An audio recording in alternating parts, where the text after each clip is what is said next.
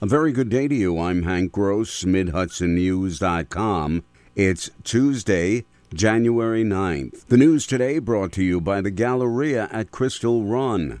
State police are continuing to investigate a motor vehicle accident on Route 28 in Mount Tremper yesterday morning. They claimed the lives of two Kingston High School students. The accident occurred about 8:05 and injured a third student. In a statement on the Kingston City School District website, Superintendent Dr. Paul Padalino said it's with a heavy heart that we reach out to inform you of a devastating automobile accident that occurred in Mount Tremper, resulting in the loss of two Kingston High School students, with another student being hospitalized. Our hearts ache as we process this tragic news, and our love and support go out to all those affected by this unimaginable loss. The district activated the Critical Incident Stress Management Team, which is available all day in all school district buildings for the near future. Congressman Michael Lawler yesterday announced legislation designating the Postal Service building in Holmes in Dutchess County as the Sheriff Adrian Butch Anderson Post Office building. Lawler made the announcement in front of the post office Monday. Current Sheriff Kirk Imperati said Anderson was a tremendous man. He loved Pauling. He loved Dutchess County. Imperati served under him as undersheriff. County Executive Sue Serino said Anderson was larger than life. The third quarter financial report for Ulster County government, released yesterday by County Controller March Gallagher, predicts that the county will end 2023 on a solid financial note. She said total revenues for the quarter declined by $4.8 million compared to the same period last year. However, that could be a result of the management turnover in the financial department. There's some positive news in the three-month analysis, said Gallagher. Our interest revenues more than tripled for the same period last year. That's a result of both two things. One, increased interest rates generally available to counties and municipalities. And secondly, the county responded to our investment audit from the prior year and actually moved funds into higher yield accounts, which we're really happy about. And that is definitely offsetting, over $4 million in revenues for taxpayers.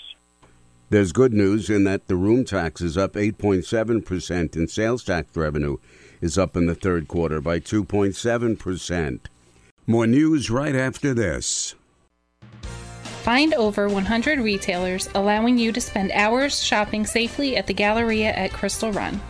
Enjoy the big brands and the diverse selection of family-owned stores all in one location.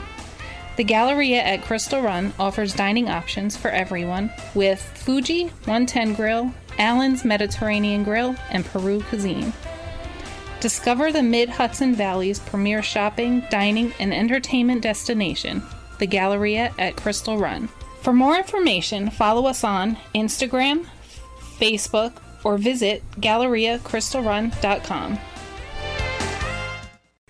Area utility companies are preparing to mobilize their emergency response workforce tonight to repair potential damage and restore possible power outages that could result from strong gusty winds, heavy rainfall, and localized inland flooding throughout the region between 7 p.m. tonight and 4 a.m. tomorrow.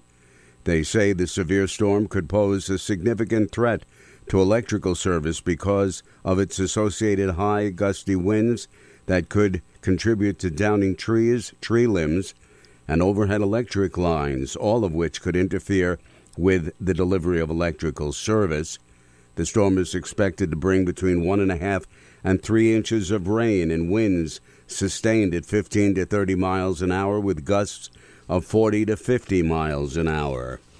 A number of economic factors that included high interest rates, inflation, low for-sale inventory, as well as international conflicts and domestic political discord, took its collective toll on the residential real estate sales market in 2023.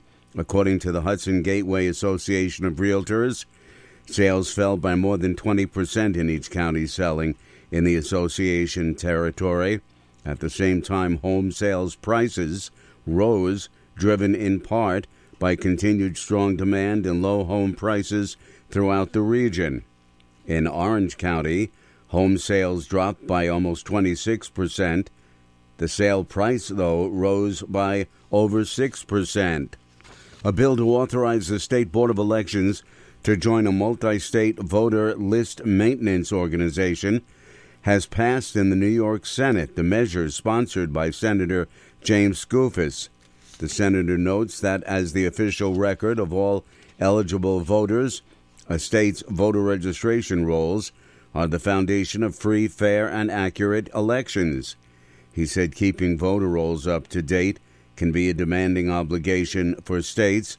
Voters move and sometimes fail to change their registration or pass away, and family members forget to inform Board of Elections officials.